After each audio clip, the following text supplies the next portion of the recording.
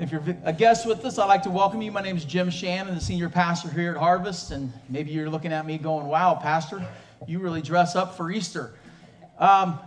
We do when we have a baptism, and I'm excited about having a baptism today, so nope, I don't wear my Sunday best on baptism day. And I want to encourage anybody out there, I don't care who you are, you may be a guest today. If you are a believer in Jesus Christ and you have never been baptized before, get baptized today. You may be thinking, look at me, but Jim, I'm not dressed like you. I don't have any clothes. That's okay. We've got clothes for you. We've got shirts and shorts and towels for you, all right? So if you have never been baptized, as I go through this message and you feel the Holy Spirit prick in your heart, this happened. In fact, Emily, would you raise your hand? I'm going to put you on the spot. You see Emily right here? How many years ago was it for you? 6? 7? I don't know.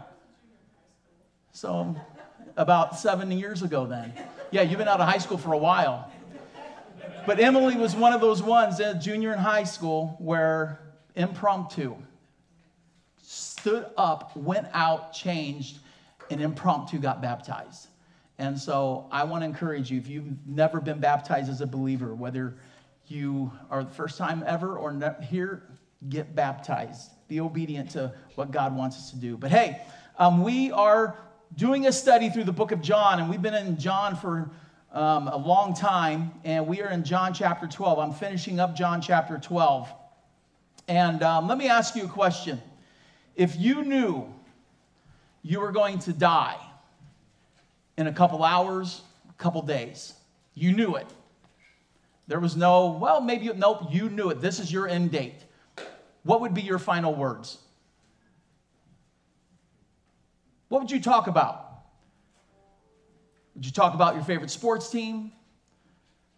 The weather, your job? Would you talk about the economy? Would you talk about family? What would you talk about? What would be your final words?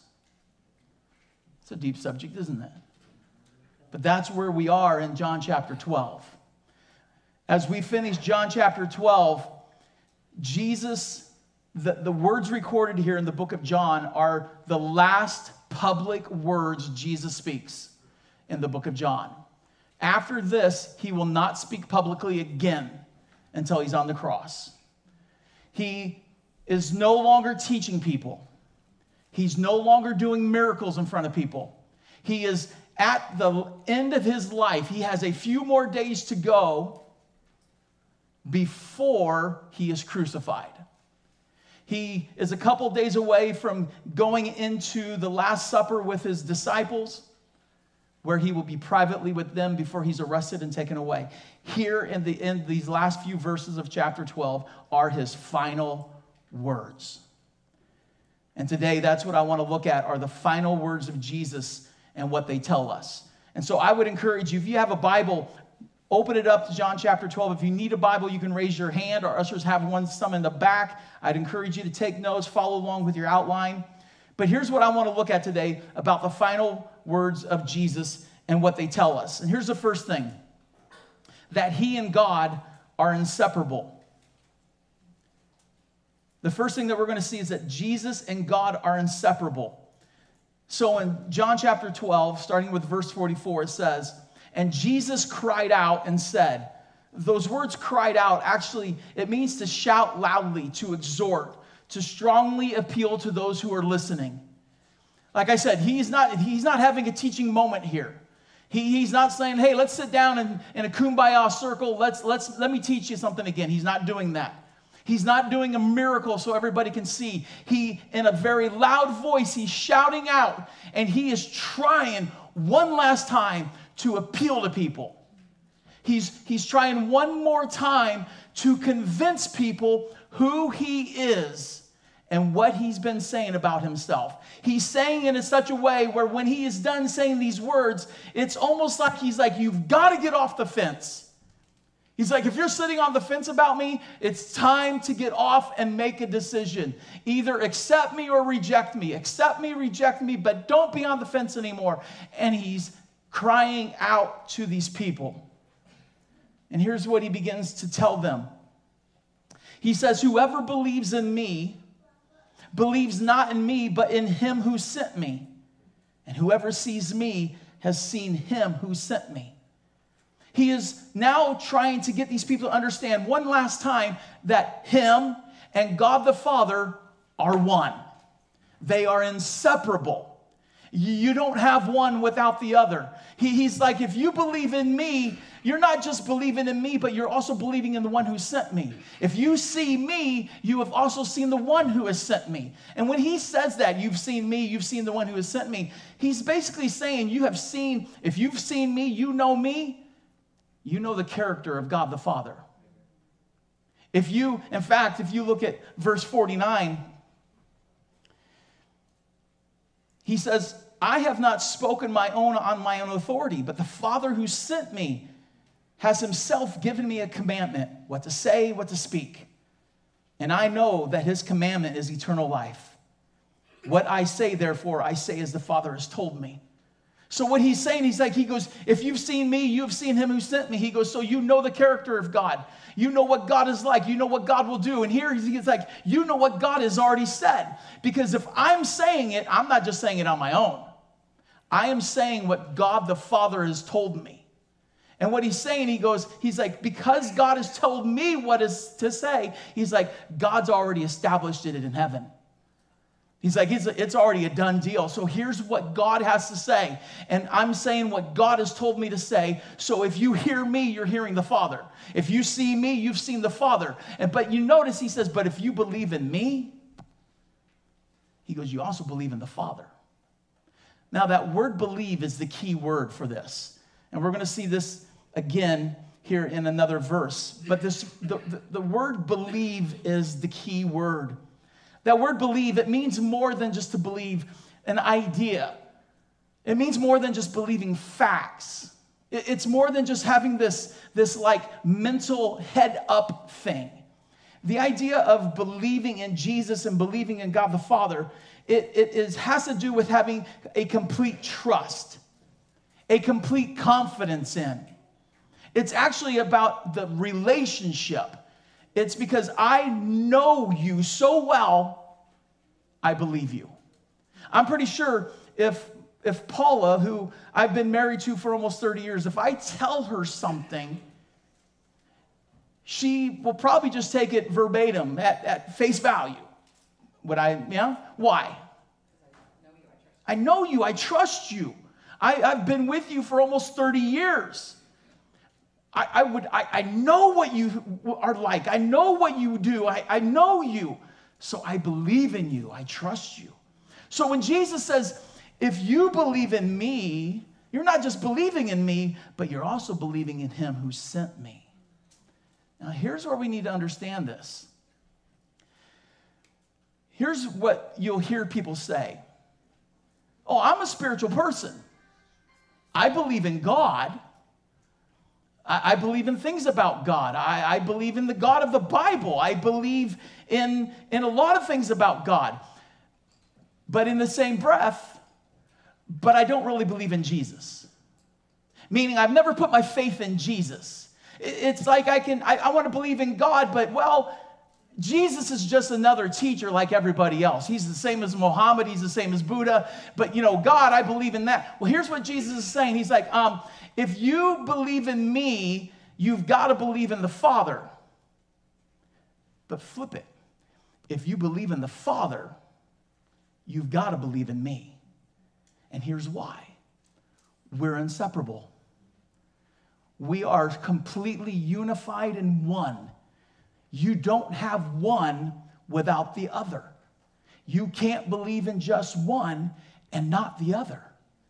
And so Jesus is saying, he goes, if you believe in me, you've got to believe in the Father. And if you believe in the Father, you've got to believe in me. And so here's the easy equation. If I today have come to the place where I have put my faith in Jesus Christ, I believe in him, I know him, I trust in him. He's my Savior. I know him. The equation is, because I believe in Jesus, I know Jesus. Guess what? I know the Father. But if I don't believe in Jesus, if I have never placed my faith in Christ, if I don't know him in a relational way, if I don't know him as my Savior, the equation is if I don't know Jesus, I don't know God. You may know facts about God, but according to Jesus, you don't know him. You don't know Christ, you don't know the Father. You know Christ, you know the Father. And the reason is because they are inseparable. You cannot have one without the other. They are a package deal. So if you today say, oh, I'm spiritual, I'm religious, I believe in God, but you've never placed your faith in Christ alone as Savior, you don't know him, then technically, biblically, you don't know the Father. And so Jesus, his final words tell us that he and God are inseparable. Here's the second thing that Jesus' final words tell us. He wants to shine truth into the darkness. He wants to shine truth into darkness. Look at verse 46. Jesus says, he says, I have come into the world as a light, so that whoever believes in me, there's that word again, believes. Whoever believes in me may not remain in darkness. Now, this is something, as we have studied through the book of John, we have seen Jesus talk about it a number of times, contrasting light and darkness. We talked about this last week a little bit in a few verses before this in chapter 12. He contrasts a lot between light and darkness, and he talks about himself being light and the world being dark. But the idea of darkness and light is not physical light. It's not nighttime and daytime. It is spiritual light and spiritual darkness. He is spiritual light. The world, and not the earth, but the world's system, the world's philosophies, the world's teachings, the culture, it is dark. And the darkness, the spiritual darkness he's just pretty much referring to is the sinfulness in the world, all right? And what he's talking about is he's like, you and I live in a dark world. And in this darkness, we truly don't understand and truly don't know what's going on. If you were placed, have you ever been in a room or a place that was so dark you couldn't see your hand in front of your face? Like literally, you're like, I cannot see my hand. And no matter where you look, I mean, there is no light coming in nowhere. It is just utter blackness. I mean, and if you're in that kind of condition, in that kind of room, or maybe you're in a cave or you're somewhere, but you just no light at all and it's complete darkness. If you were in a room, let's say even this room, and it was just complete darkness, would you be able to tell me what was in that room? No. You can't see anything. Would you be able to tell me how dirty the room is? Nope. Would you be able to tell me if there were any creepy crawlers, little spiders walking around? Nope. Would you be able to navigate the room very well? No.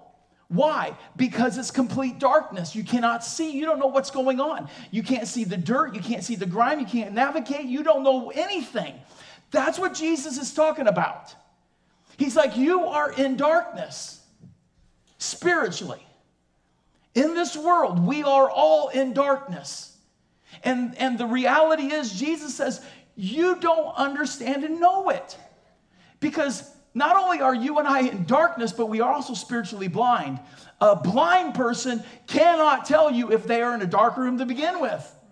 You and I, spiritually speaking, according to the Bible, according to Jesus, we are spiritually blind and living in spiritual darkness. And the one reason is called sin. You see, the Bible presents this darkness is simply this. It tells us that we all live in the darkness of sin. Romans chapter 3 tells us that we all are sinners. Romans chapter 1 tells us that there is no one, not one person righteous before God. Galatians chapter 3 says that we are all prisoners of sin. All of us. All of us in here are sinners. Now you may be thinking, "Now, come on, Jim. I know I'm not that perfect. I mean, I've done some iffy things. You've lined up the 10 Commandments. I know I've probably stolen some things. I've cheated on my taxes. I lie, but overall, I'm a pretty good guy. I'm a fairly good person. Because you compare me next to this guy over here, woo. You ever do that? Compare yourself to somebody else? Thinking, I'm a pretty good person. Well, here's the thing. You've got to remember the standard that we all are set to. And the standard is not your standard or mine. The standard is not the world's standard, because according to the world, we're all pretty good. The standard is God. And you got to kind of think like God's standard, almost like the stars, all right? You may look at yourself and you're like, you know what? I'm up here on top of Mount Everest, man. I'm pretty high, but Joe Baganonis over here, he's like in the Grand Canyon. Compared to that, I'm doing pretty good. Well, here's the thing. If you're in the Grand Canyon or on the top of Mount Everest, are you still either one touching the stars? No. You could be on the top of Mount Everest and you are so far from touching the stars. Why? Because that's the standard. So it doesn't matter whether you're in the Grand Canyon or on the top of Mount Everest. You can't reach the standard. God has set a standard for you and me, for humanity. And that standard, when it comes to spiritual stuff, here's the standard: perfection. You see, the reason why we got to live perfectly in order to be with God is because God is complete holiness. He is complete perfection. There is nothing wrong or off with God. And here's the thing about God being completely holy and completely perfect, is that imperfection cannot be in existence. Perfection and imperfection cannot coexist. That's the problem with you and me. And we are living in this darkness because of sin. And Jesus says, hey, I've come to be a light in this darkness. Jesus has come and he's like, hey, the world is telling you here's the standard, but here's God's standard. The world says, hey, here's how you get to God. Jesus says, no, here's how you get to God.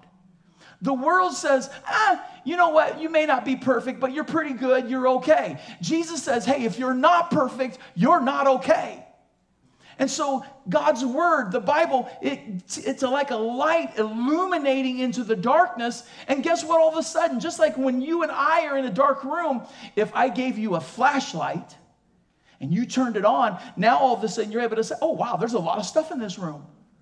All of a sudden you're able to say, wow, these shelves are dirty. Look at the dirt on the floor. You're able to see everything around you.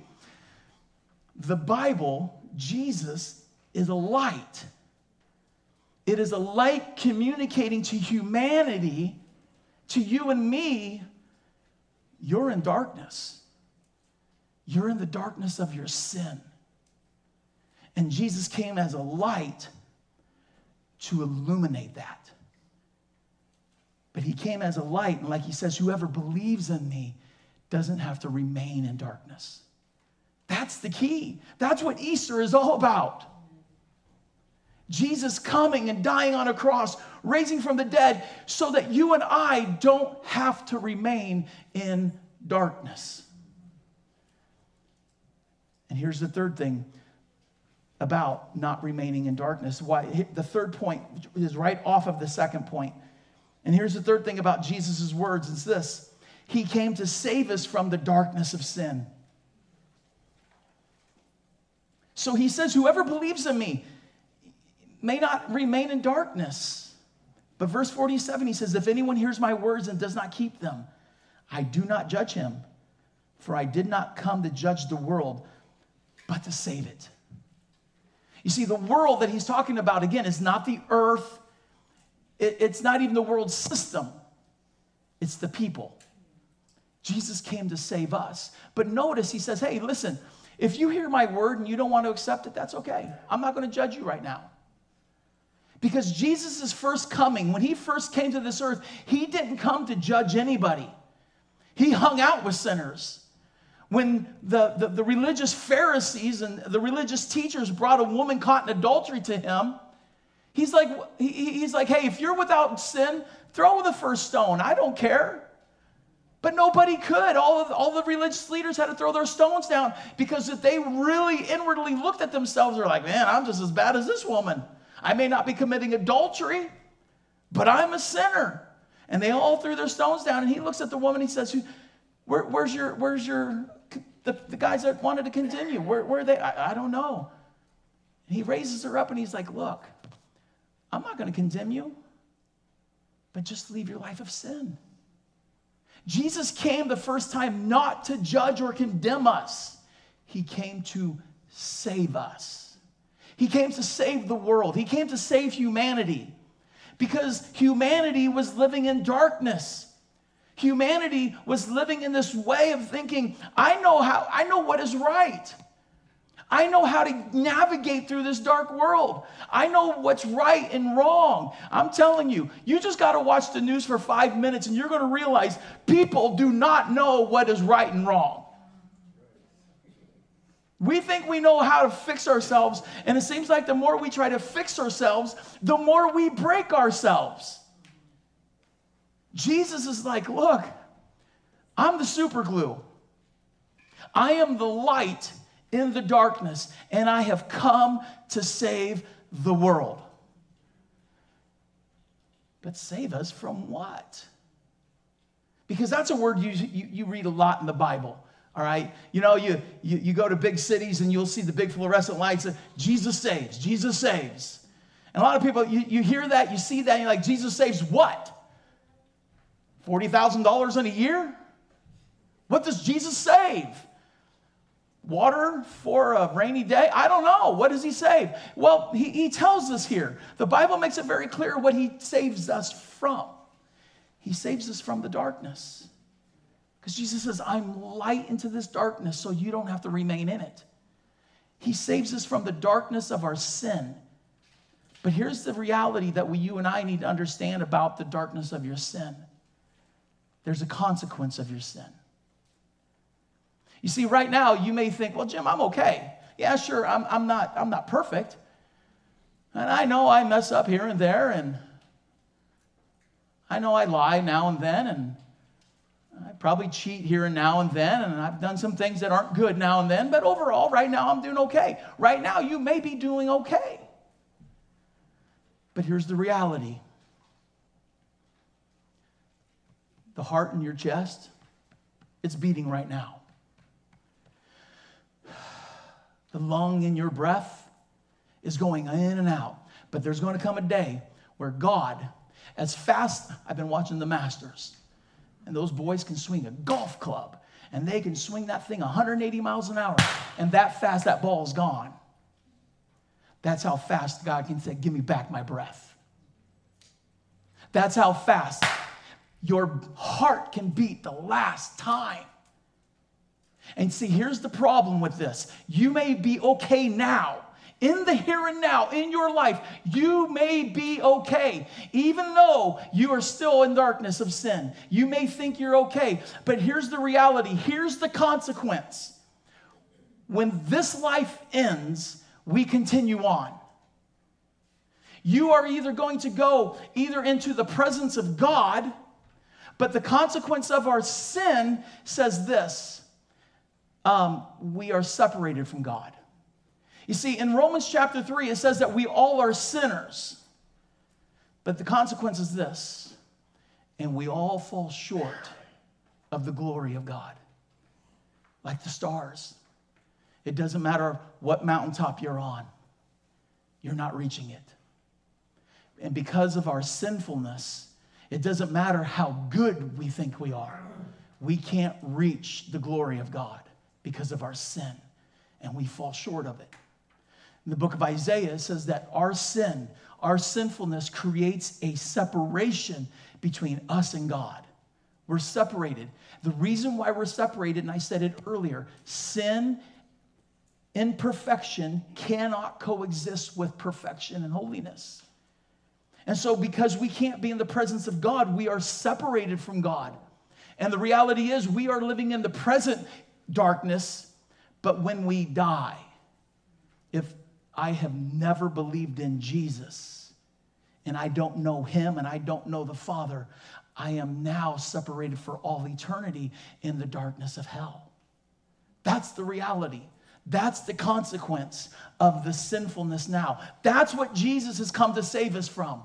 He's come to save us from the eternal consequence, not just to save us for the here and now, but to save us for the eternalness of everything. He's come to save us out of the darkness. I like what John Calvin says about God, about Jesus not judging anyone. John Calvin says it this way. He says, "Why then does Christ not choose to condemn them? It is because he lays aside for a time the office of a judge and offers salvation to all without reserve, and stretches out his arms to embrace all, that all may be the more encouraged to turn to him." See, Jesus doesn't stand right now as judge. He is standing as Savior, and he is saying, I have come to save you. And the way that happens is by you and I coming to the place where we believe in him.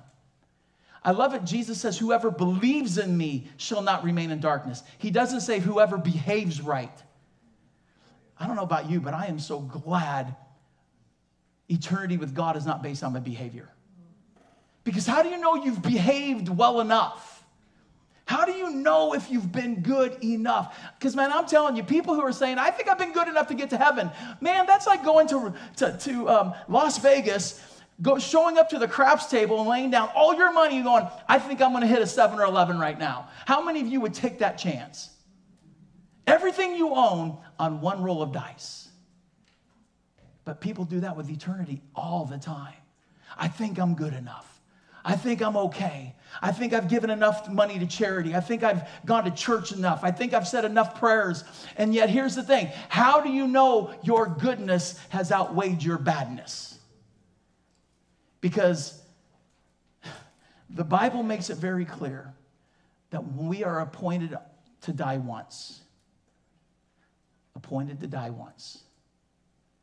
And then onto that is judgment. Because if you look at verse 48 now, and this takes us right into our last point. We're appointed to judgment after death. And that's why we have to take care of this now.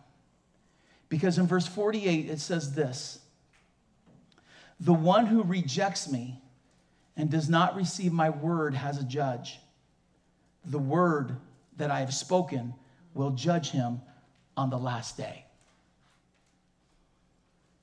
You see, right now you are okay. But like I said, your heart will beat for the last time one of these days.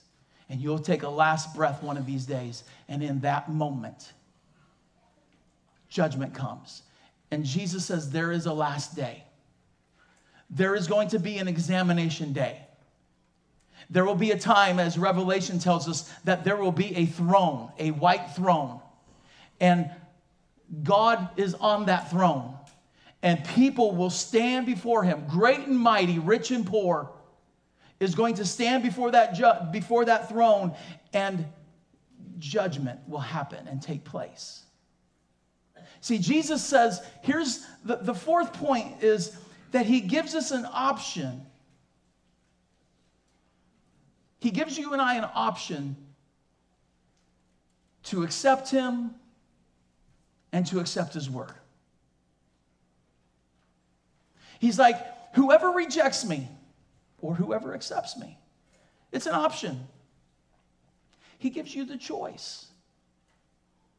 He's like, if you believe in me, if you choose to accept me and believe in me, you won't remain in darkness here and forever. But if you reject me, you reject my word. In the here and now, you're hearing the word of Christ. And in this moment, every one of you has a decision to make. Do I accept it or do I reject it? Do I believe it or do I not? And you can reject it right now. Jesus isn't going to judge you right now. He is still giving you the opportunity. The age, the window of grace, the window of forgiveness is still open. And he's not going to judge you if you reject it right now. It's not happening. He's still going to try to call you to believe in him.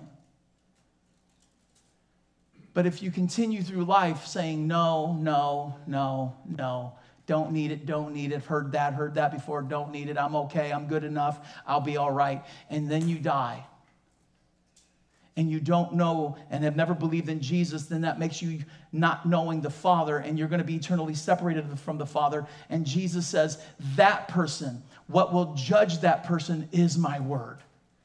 What I said will come back around, and you will stand and give judgment according to the word of Christ on that last day. Now, here's what people will say. One is, well, that's not fair. God needs to be fair. You don't want God to be fair. Because if God was fair, we would not have the Bible to begin with. Jesus would never have come. Because fairness would be God saying, you are a sinner, judgment immediately gone. You don't want God to be fair. But what people do say is, well, I just don't believe God would send anybody to hell. That just sounds really bad. And if God is a God of love, I can't buy into that. I think everybody's going to go to heaven, and I just can't believe that God would send anybody to hell. Here's the thing, God does not send anybody to hell. We send ourselves to hell. We pass judgment on ourselves. It's kind of like a student in school. The teacher, you're in a history class, and on Monday, the teacher says, hey, we're over this next week, we're going to study chapters 1 and 2 of over the Civil War. And on Friday, we're going to have a test. And so I would encourage you to read through chapters 1 and 2, study what we're going to be going over the next few days, because come Friday will be the test. Now, how many of you know, and maybe some of you were like this, because I was like this, you didn't pay attention to the teacher. You thought you knew better. I don't need to study. Forget that. And then you come Friday is test time, and you're like, oh, I don't know any of this. And you start taking the test, and you're just winging it, and you get that test back, and it doesn't have an A on it. It doesn't have a B on it. It doesn't have a C or a D. What letter do you think is on it? An F, meaning failure. Now, let me ask you, is it the teacher's fault and her or his blame for the F, or the student's?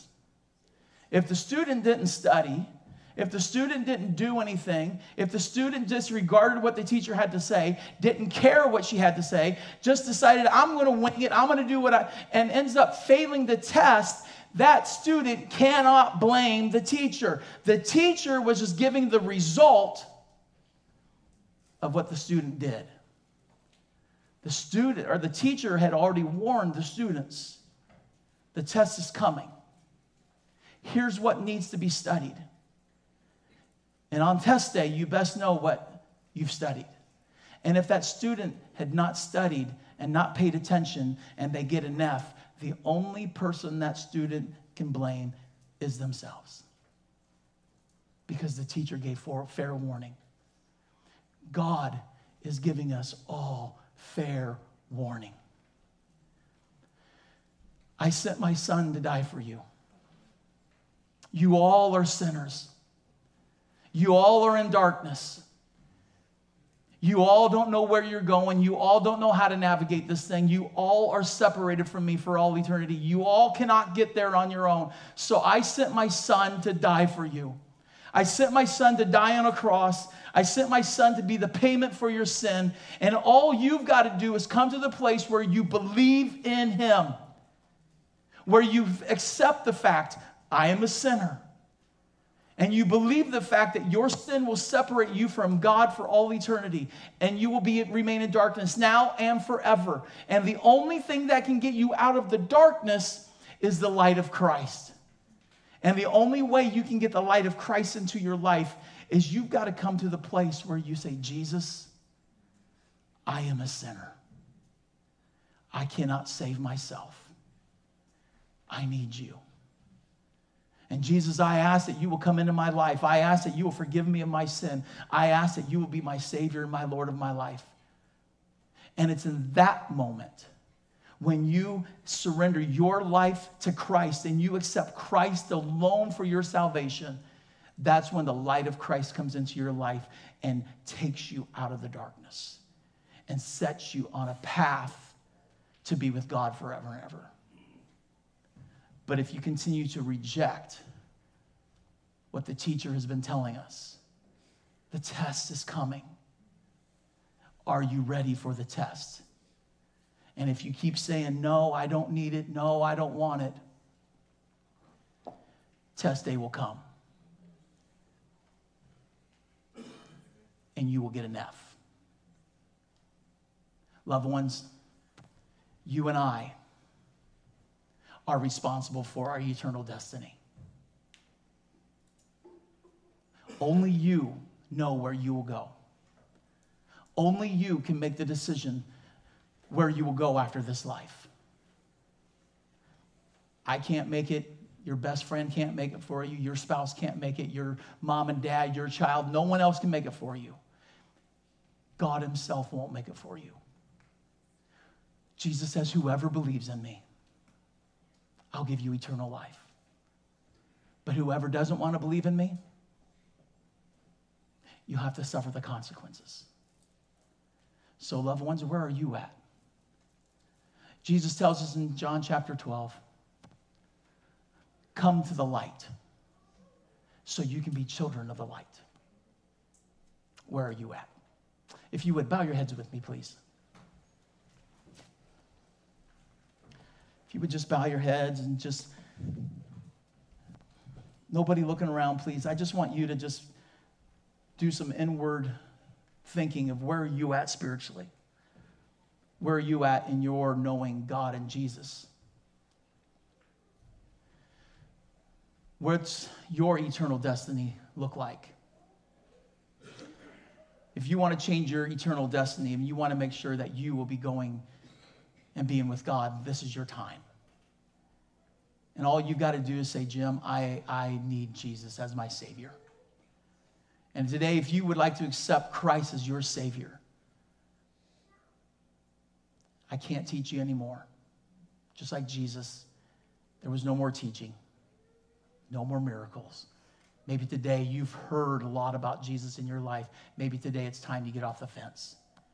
Maybe today is the day that you finally make a decision and say, Jesus, be my Savior. If that's you, if you want Christ as your Savior, would you please raise your hand because I want to pray with you. Is there anyone here that says, Jim, I don't know Christ. I don't know where I'm going to go. If I were to die today, I need Jesus as my Savior. Is there anyone here? Because I don't want you to leave the day without knowing for sure. Is there anyone here?